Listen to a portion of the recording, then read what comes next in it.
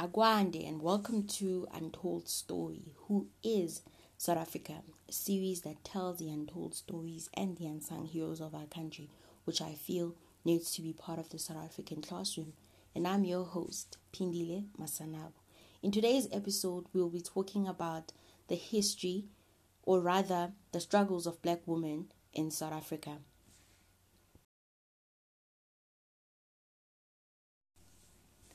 South Africa is now considered as one of the most unequal countries in the world. And that's in terms of race, gender, and class. But race and gender seem to be the most prominent. Not forgetting that South Africa is actually the rape capital of the world. In today's episode, we are going to get into why there's a need for feminism, or much rather, womanism in South Africa, which is a better intersectionalized term for the struggles of Black women in South Africa. And this it's a conversation we need to have, because there's a constant erasure of Black women in their roles of fighting against system of oppression. And I feel like it's the very same reason why when we think about Mamnomzamu Winnie Madikizela Mandela, we think about her like as sort of like the only Black woman that actually revolted against the system. And I feel that was very deliberate in how they did things. They were deliberate in making it that, like, when we think about Black women that have actually shaken the system, it's only a few people we think of. And to come to think of it, she was actually also like brutalized, like in the 90s. Good TRC. So, in pre-colonial South Africa, as women had the status of being agricultural producers, farmers basically. So they worked on the land, and this had a certain status associated with it. But let me give you a note that this episode is far beyond just status. It's more of a root of how patriarchy started infiltrating our ways and it became a part of us. I'm not sure if you get me. And I think this in turn made Black men the owners of patriarchy, when most of it was just like given to them. But they turned out to actually like it and celebrate it till date. So one thing we must understand, that patriarchy is deeply rooted in capitalism. And with capitalism came the oppression of women, specifically Black women. So if we get into South Africa's history. So South Africa's history, we know in 1652, colonialists arrive and whatnot. But then, even though they arrive, in the 1700s and the 1800s, they called themselves the Voortrekkers. So they trekked through Mzansi and discovered diamonds in Kimberley. I think in 1862, gold in Witwatersrand, now known as Johannesburg, in 1886. So as they discover these things and they understand our land, they interact with people, right? So they start knowing, those people have resources. They dispossess the indigenous people of their land, their animals, and their resources. And this happened via the British and the Dutch companies. So I think then all of this meant that, one, our people could not own land. Two, as a woman, before the 1930 Native Land Acts, you could only own land in relation to a status, like if you married and that sort of thing. But also, to come to think about it, you don't own it, your spouse owns it. So you could only have land if you married, you understand? So with all of this was a gender shift. But before all of that, let me try to give you something. So in all of this trekking via Mzansi, interacting with indigenous people, white men actually had their way with Black women. And they did this because it was to see how Black women felt, and they were in particular fascinated by how the body structure of South African women was like, what it was like being with an African. But if we're being honest, it was utter sexual harassment, and this was done to abantu abafana nabo Sarah Batman. And this to me was the dawn of the violent nature in how men treat women or treated women in South Africa. Another woman who was raped was Krotua. I think there's like a movie about her even, and how she was raped by a man who had raised her. I think she was like a commissioner of some sort at the time. But this man had his way with her, but also it wasn't deemed as rape. It was sort of like the more these things happened, the more they started being normalized.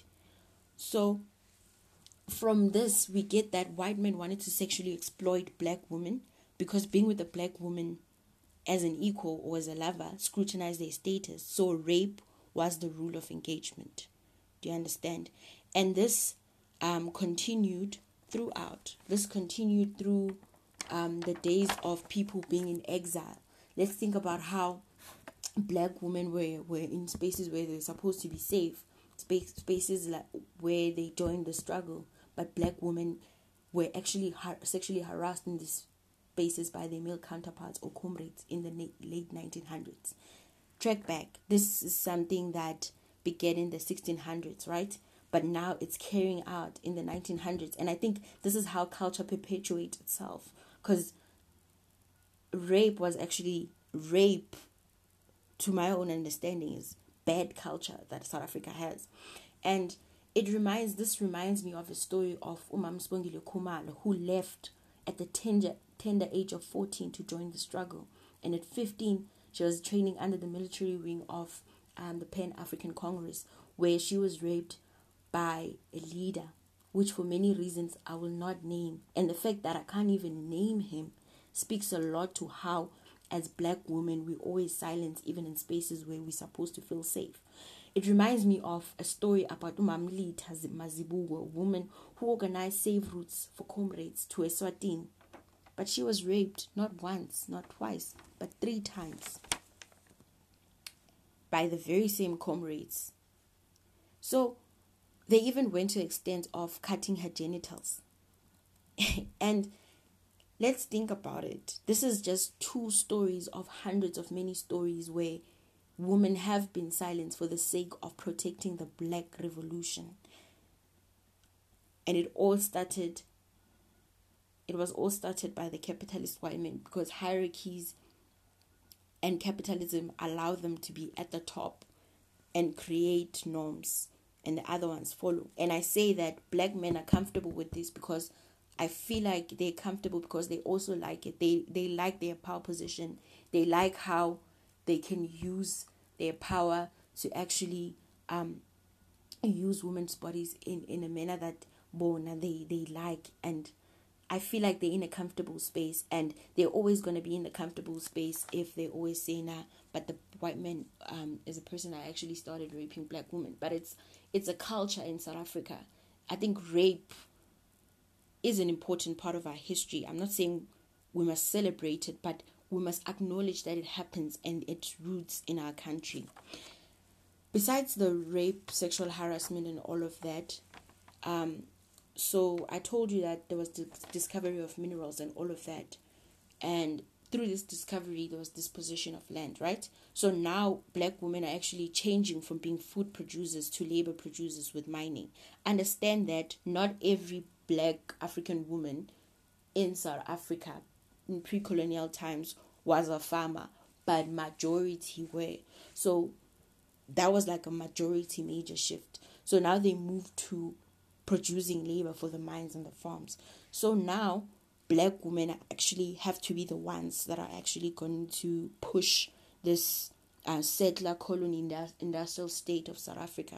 So they must give birth and nurture these children. So even with families that were far from mining, right, you'd find that for you guys to stay on the farm because you've been dispossessed of land, a male figure would have to work on the farm so that you could get shelter. It was some form of rent. And if there wasn't any, bendingi, so meaning that you would be chased out of the farm.